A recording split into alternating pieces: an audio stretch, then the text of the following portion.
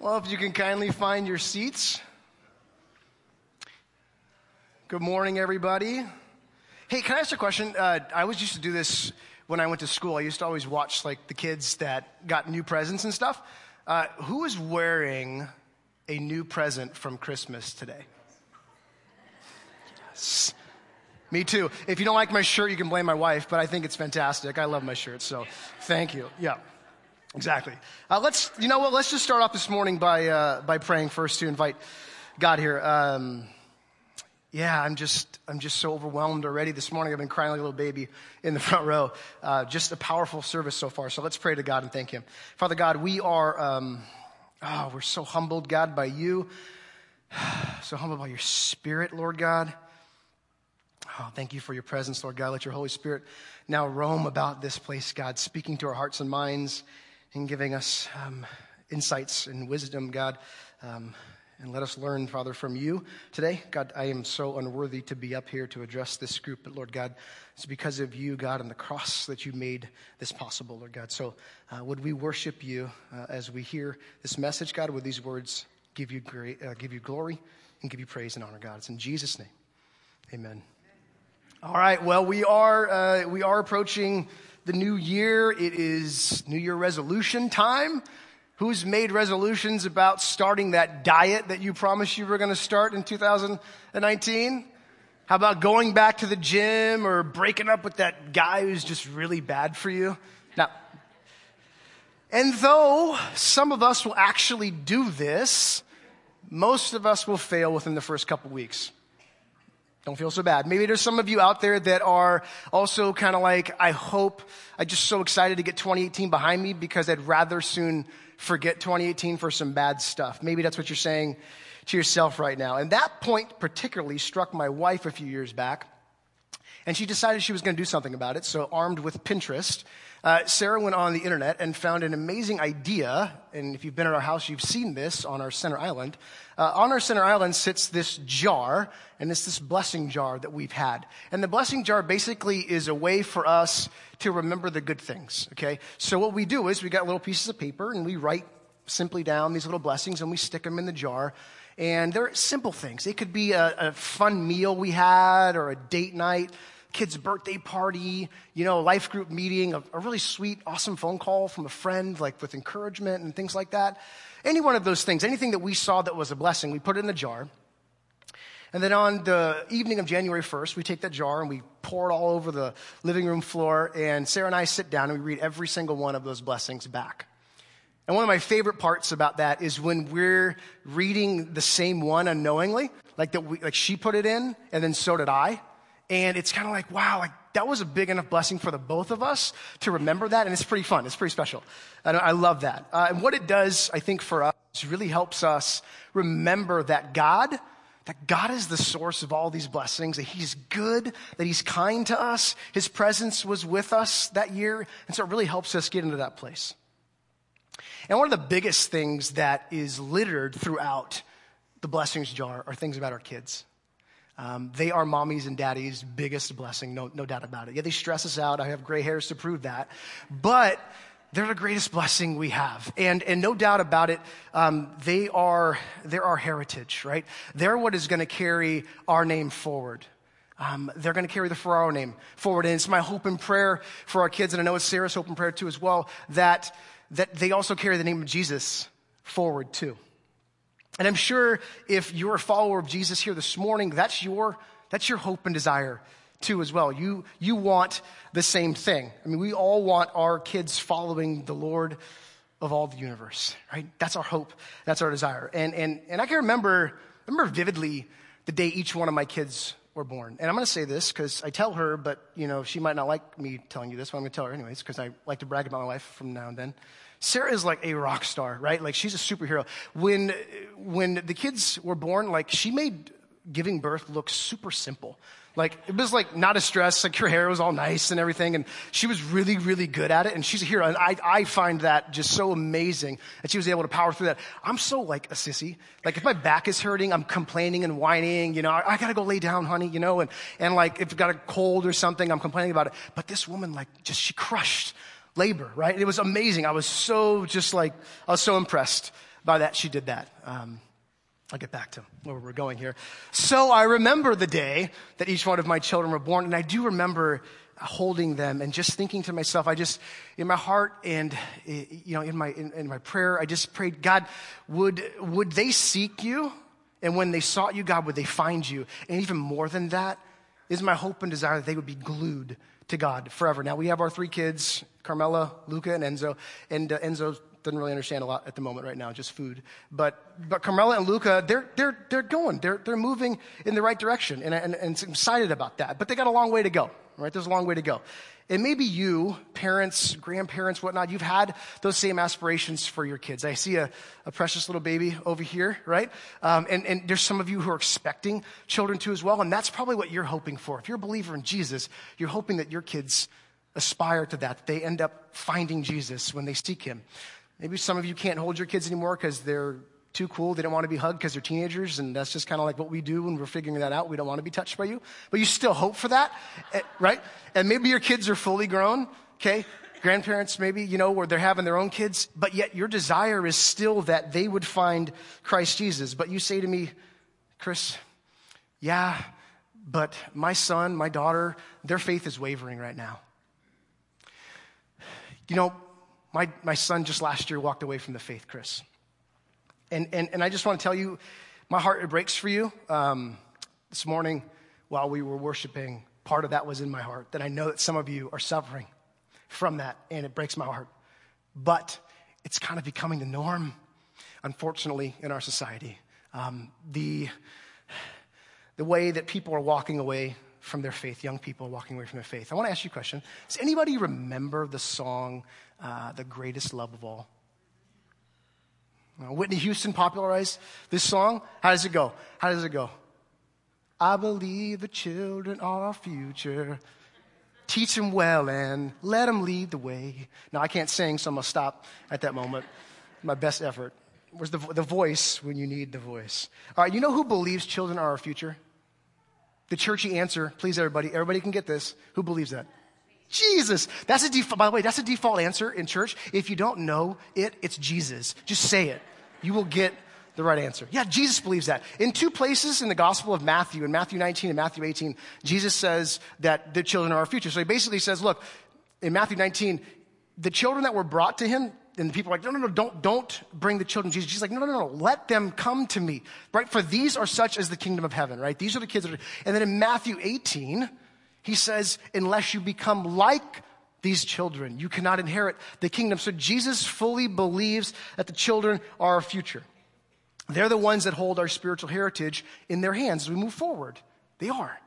And no doubt about it, I stand here where many men and women have stood that have left an incredible spiritual heritage at Central Christian Church. No doubt about it. Countless men and women have stood here and delivered the holy message of God to a congregation that was hungry, thirsty, and excited about it. We have a great spiritual heritage, but yet what you don't realize is that the next generation, they're the ones that determine how rich that heritage is going forward. But despite them being our future, the youth in America are facing some really dire things, some scary things, whether it's on our school campuses, whether it's on the internet and social media, okay, or whether it's even in our own homes, whether the increase of teen pregnancies, which is obviously the increase in sexual activity, okay, we have cyberbullying and bullying happening on campuses. There's an increase in drug and alcohol use at younger ages. That's shocking, right? Increase in teen depression, which leads to teen suicides. And before Columbine, which hit me when I was a senior in high school, before Columbine, we would have never thought of this, but mass shootings on our school campuses. It's insane. It shocks me. And I think you can all see how troubling all of that stuff is. But I'm going to say this one thing to you all this morning. For us as Christians, I think there's a more pressing concern. The greatest concern for us in the Christian arena is how rapidly youth and our students are walking away from their faith. I'm going to say it one more time. For us in the Christian arena, the most troubling thing facing us, is how rapidly our students and young people are walking away from their faith. And you think, yeah, okay, Chris, that's a big, bold statement. You better have something to back that up with. I do. I've got a 14-page document to back that up in my deal there. I'll kind of share that with you later on. I did not do this research myself, but I'm going to spend some time going over research from the last 15 to 20 years and various studies and books and so on that detail why, how, what is going on with our youth, okay? I don't take credit for this. J. Warner Wallace of Cold Creek Christianity. It's an apologetics ministry, tremendous apologetics ministry that shows the evidential faith of Christianity, the evidential truths that are lined in it. He takes this, he studies this. He's a cold case homicide detective and also a adjunct professor at Biola down in Southern California. So this is all of his information, which I'm going to bring together and summarize for you this morning so you can see. And we're going to start off by reviewing info on why youth leave the faith. Here it is. A 2010 study found that 52% of college students reported frequent church attendance the year before they enter college, which is the senior year in high school, right? Yet, 29% continued frequent church attendance by their junior year. I'm going to comment on that for a second. College campuses are filled with liberal and atheist professors, okay? Mostly in the sciences, but they are having a marked influence on the faith of our children. We've got to wake up and see that, okay, church? Dave Kimmon's book entitled You Lost Me, Why Young Christians Are Leaving the Church and Rethinking Their Faith found that nearly 3 out of every 5 young Christians disconnect from their churches. Can you guess at what age they're disconnecting from their churches? 15. 15 is the age. That is like a sophomore in high school. That's a crucial age, y'all. 2016 reports this. A study in 2016, 79% of young adults aged 18 to 29, they had become religiously unaffiliated, okay, which means they were Christians at some point, but they stepped away from it. They reported making this decision during their adolescent and teen years. Youth are leaving behind their faith, everybody, sooner than before, and they're doing it during their mid-teenage years, a crucial time. So naturally, you're going to say, well, all right, they're leaving. Why? Why are they leaving? Let's find out some more information on why they're leaving. The study continues. They leave because they had troubling, unanswered questions about the faith. 32% said they left because of intellectual skepticism or doubts that they had. 33% said they can't can't ask the most pressing questions in church. But shouldn't they be able to ask those questions? Shouldn't this be the place of reason? 23% said they had significant intellectual doubts. Are you catching on here? Larry Taunton in 2013 studied these young atheists. It's a powerful study. There's amazing insights. These atheists were once Christians, okay? Here's what he said about these atheists who used to attend church in 2013. The mission and the message of the churches was vague. We're not speaking clearly, okay? They felt their churches offered just surface level, superficial answers for the most difficult questions in life. Ages 14 to 17, as we talked about before, that's very decisive. Here's the shocking part for all of us. The internet factored heavily into the reasons why they left their faith. Let me just summarize for you. Number one, we're not answering the real, difficult, pressing questions for our youth. And they're asking them. We need to have an answer for that, right? They don't feel like we're capable of giving a deep answer, like it's a superficial thing. And when we're not giving the answer, they're going to the internet to find it. And the internet is filling that void and is leading our students to agnosticism, which is this idea that, yeah, there's a God. He's not personal. I just think there's something else higher out there. Okay.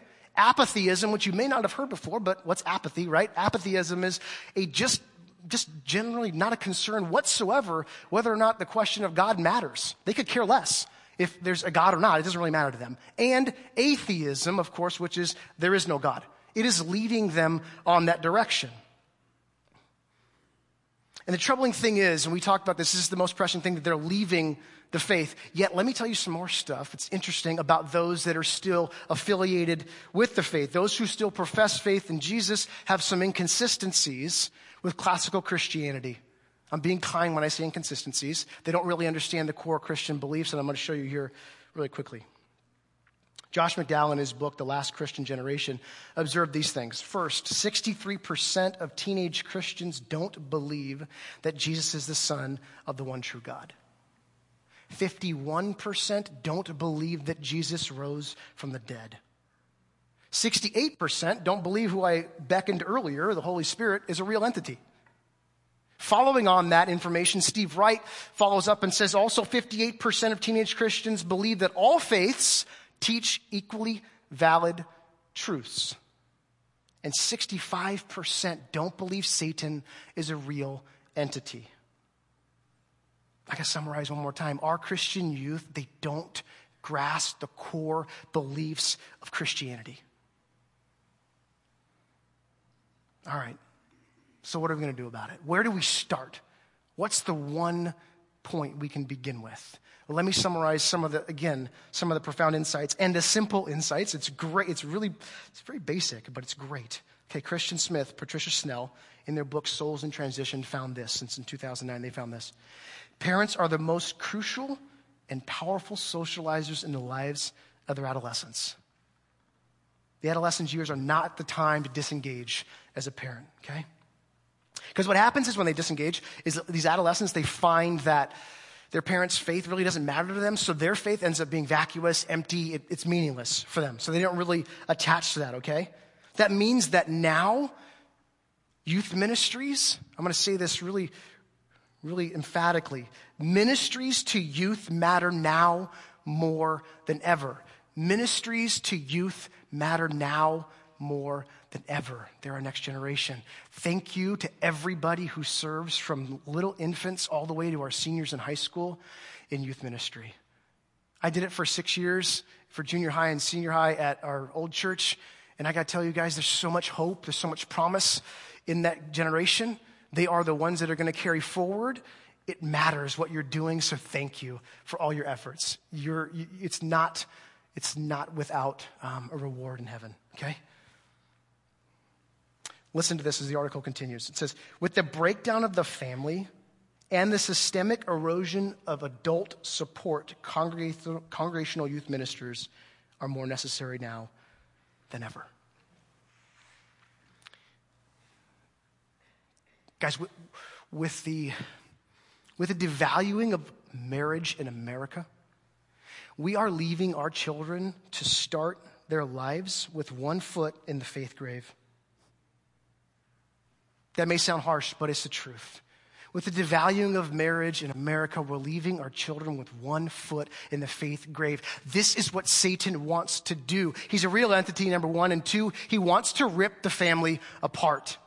In America, you can see it's happening. But we can't, church, we can't be like the rest of the world. We've got to be different, set apart, and holy like God called us to be. And we could do that. In their book entitled Families and Faith, How Religion is Passed Down Across Generations, Vern Bankston, Norella Putney, and Susan Harris, they found amazing key findings in 35-year study. They spent 35 years studying family and how faith is passed down from one generation to the next. And parents, I'm going to tell you something. If you don't think you matter in your kid's life, that teenager doesn't want you around, let me tell you something. You matter, and check this out. Check this out why you matter. Ready for this? Parents continue to be the single greatest influence on their children's faith. Parents continue to be the single greatest influence on their children's faith. That should give you hope and promise. It gives me great hope and promise. But America's a little off kilter. Do you know today in America, 40% of children born in America are born to fatherless homes.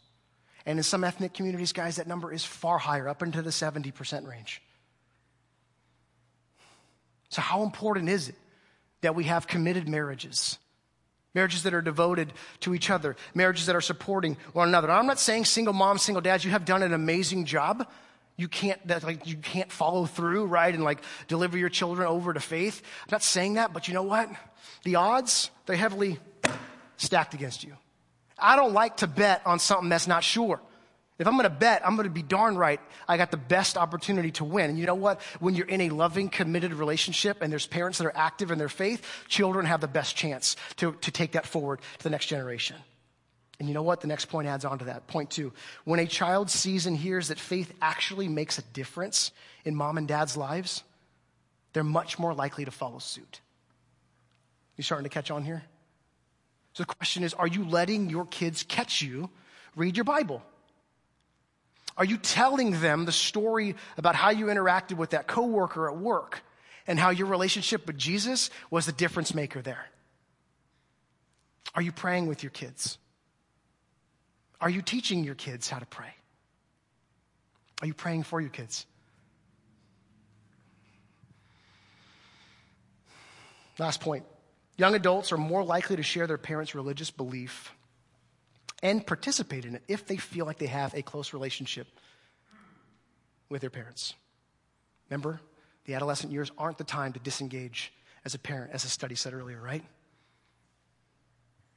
I'm going to make this point really simple, and it's beautiful. Parents, we are the difference makers. Parents, we have enormous influence and power. You matter. Parents, aunties, uncles, grandparents, right? Cousins, people who are looked at as parents, even though that's not your blood. You have amazing power and influence. You matter in the lives of these youths. And hey, it's not just Chris sitting up here on a Sunday telling you these things. It's not this study, okay, and all these guys writing these books and these ladies writing these books and all this information. It's not just them telling you that we should do these things for our children, that we should matter in our kids' lives. It's the Holy Scriptures. Ready for this? The Holy Scriptures in Deuteronomy chapter 6 tell us this. It says, "Hear, O Israel, the Lord our God, the Lord is one, and you shall love the Lord your God with all your heart, with all your soul, and with all your strength," right? And these words I'm commanding you to be upon your heart, that you do what? That you teach them diligently to your children and speak of them when you sit in your house and when you walk along the road and when you lie down and you get up. Let me wrap this up for you, okay? What does Moses say? Moses says, hey, check this out. Church, check this out. There's one God, right? The Lord, this one God. That's a fact. There's one God, and it's the one we serve, okay? There's one God. And if there is one God, and there is, then what we got to do with everything in our being is we got to love him with everything we have, every last drop and every last ounce of everything we have in us.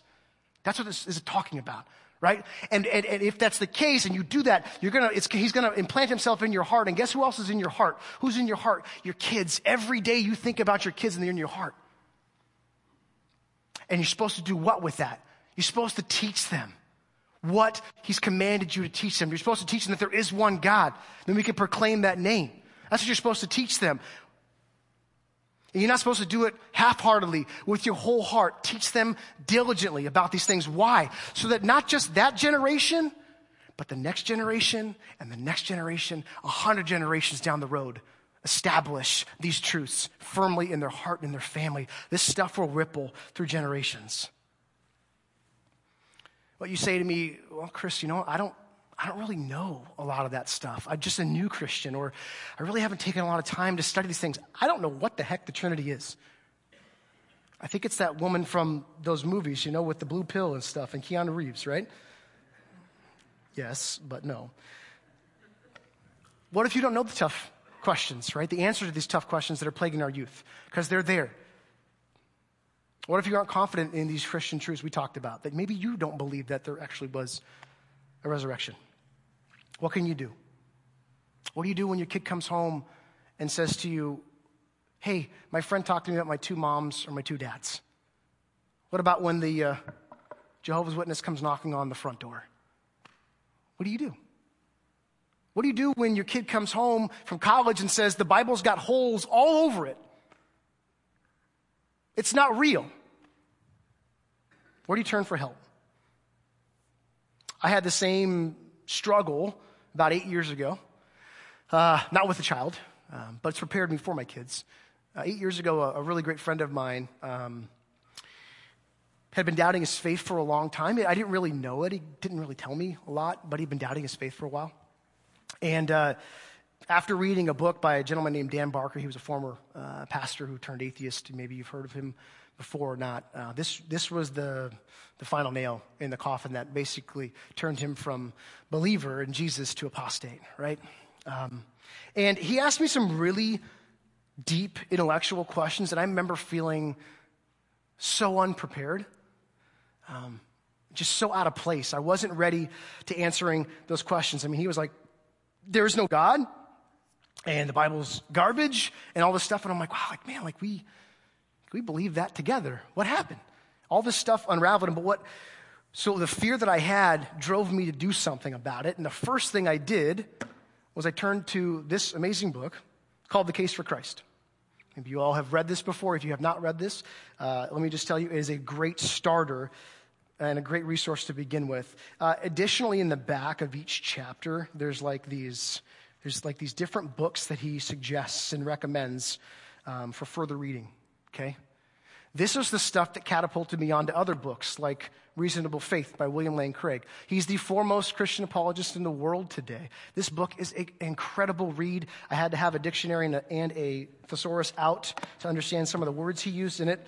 Very scholarly written, but it's unbelievable. Led me to another of one of my absolute favorite books by J.P. Morgan, Love God with All Your Mind, a way to honestly engage intellectually with your faith.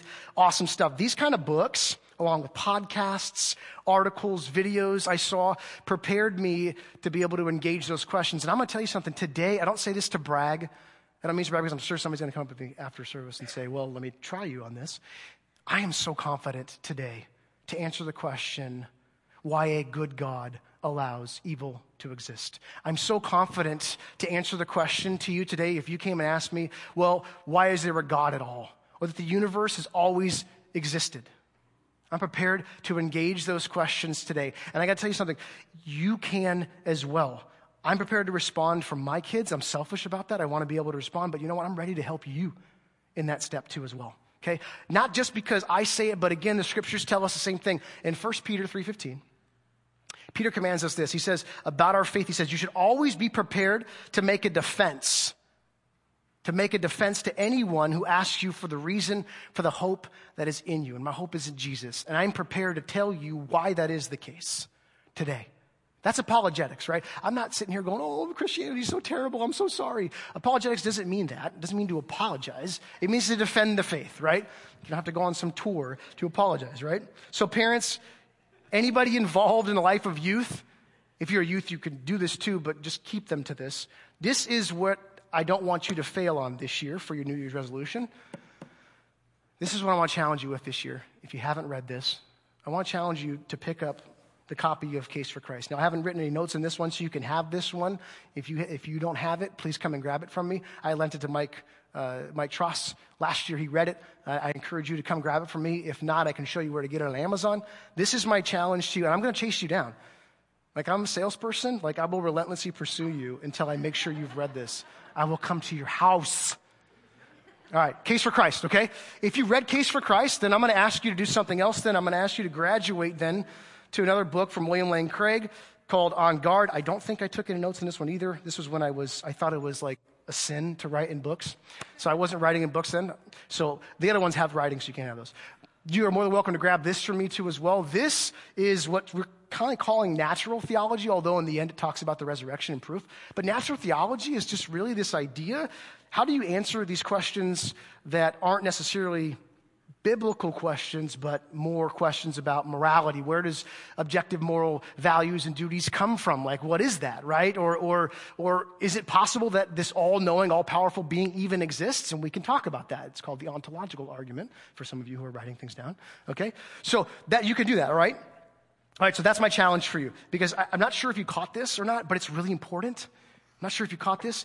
51% of our Christian youth don't believe that Jesus rose from the dead. 51%. I am not even sure that we can call them Christians if that is what they believe. The Apostle Paul says this, which should drive this point home even more. If Christ had not been raised, he said this in 1 Corinthians 15, if Christ had not been raised from the dead, what does he say? Then your faith is futile, it is useless, it is worthless. You are still in your sins. The Apostle Paul says it doesn't even matter that Jesus was a great moral teacher, that he was lived and everything. It doesn't even matter. If he didn't raise from the dead, it's worthless. You have got to attack Christianity at the resurrection. From the very start, the Jews attacked it at the resurrection. And throughout the last 2,000 years, those who have tried to assault Christianity have tried to do so eventually at the resurrection, because that is what our faith stands on. It undergirds everything. If you destroy the resurrection, you destroy Christianity. And 51% of our youth don't believe that point. That is shocking. If you're not shocked by that, then I don't know what it will do to get you back into the reality. Parents, grandparents, again, aunties, uncles, we got to do something about it. We've got to start to train ourselves. The resources are out there. They're available. I'll tell you, in 2019, Richard Rock and I, we've been really discussing, and we're going to put something together where we're going to provide 2 different kind of courses for you guys. We're still in works on this. One for apologetics, one for theology, to teach you what we believe, okay, and to help you defend why we believe what we believe to the world outside. So that's coming, okay? That's coming, and we're going to work on that, and that's my promise to get that done for you in 2019. Okay? Yeah, that's right. You can clap in church. It's okay. Yeah, Jesus is okay with that. They're okay with that. All right. Anybody spend time reading the Bible last year through a Bible reading plan? I did. I'm sure a lot of us did. Yeah, right. And so we spent a lot of time in the Old Testament. There's 39 books. You're going to spend a lot of time in the Old Testament. And reading through the history, especially, as we went through Chronicles and Kings and so on, you really see the history of Israel like in full view, right? And the one thing that struck me the most is that it took only one generation, one new king, for all this stuff to fall apart, for them to start putting up different idols and all these different things, right, for them to worship. And that's defeating. If only the other part wasn't true. It only took one to turn it around. One generation is all it takes to turn it around. That's all it takes to turn it around. The generation in front of us right now, they could see the next great resurgence of Christianity. They could see the next Christian revolution happening right here in the Bay Area. It can happen. But it's not going to happen if we're absentee, if we're disinterested, if we're unable to dive in and do the tough stuff, the tough work that is required. There has never been, in my opinion, a more dire time and a more needed time for us parents, youth workers, for us to dive in now in our children's lives. It matters. And why have I been so passionate and emphatic about this morning? Because as we approach a new year, we often, again, we look towards the new year with hope and with promise, right? We look towards the new year for our future, which is right in front of us. And they are right there. They're our future. They're sitting right in front of us. 2019 could be the first year, parents, that your child says yes to Jesus. Wouldn't it be amazing? Heck yeah, it would be. It'd be awesome. That was the first year. It'd be the first year that your kid said, you know what, Dad, what you taught me in youth, it didn't make any sense, but I'm going to come back to it now. That could be the time that it happens in 2019. Because Jesus promised this one thing. He didn't say that you have to wait until the day you die to find out whether or not you made it. He said, as soon as you believe in me, boom, eternity starts there. Your eternity starts now when you say yes. That's the promise that we have in him. And for those putting their trust in Jesus in 2019, that's going to be a tangible fact too as well. That'll be something real. Gary mentioned it. We're going to have our new pastor coming. Pastor Tim Perkins is going to be here in a couple weeks. And if you spent any time with him, if you were at our meet and greets that we had on the weekend leading up to him being here, or if you heard him even on Sunday, one of the things that gets him out of bed in the morning for San Jose is how many lost people there are in a 20-mile radius of this building. That gets him so pumped up and amped up. Gary said there are some of those who are ready to lace their shoes up and everything else. My shoes are laced. I'm ready. I take my shot of testosterone, adrenaline. I'm ready to go. We were ready to see this change. Again, selfishly for my own neighborhood, which is right back here. I'm excited to watch my neighbors come and sit right here. I'm excited to watch my daughter's kids and students and their friends and their families come and join us and sit and be a part of what's going on here. The unchurched people living amongst us is the greatest mission field. We don't have to go to Africa or to China or something else. All you got to do is go to the next block. This is the biggest mission field in the world right here. The most influential people are right here in San Jose.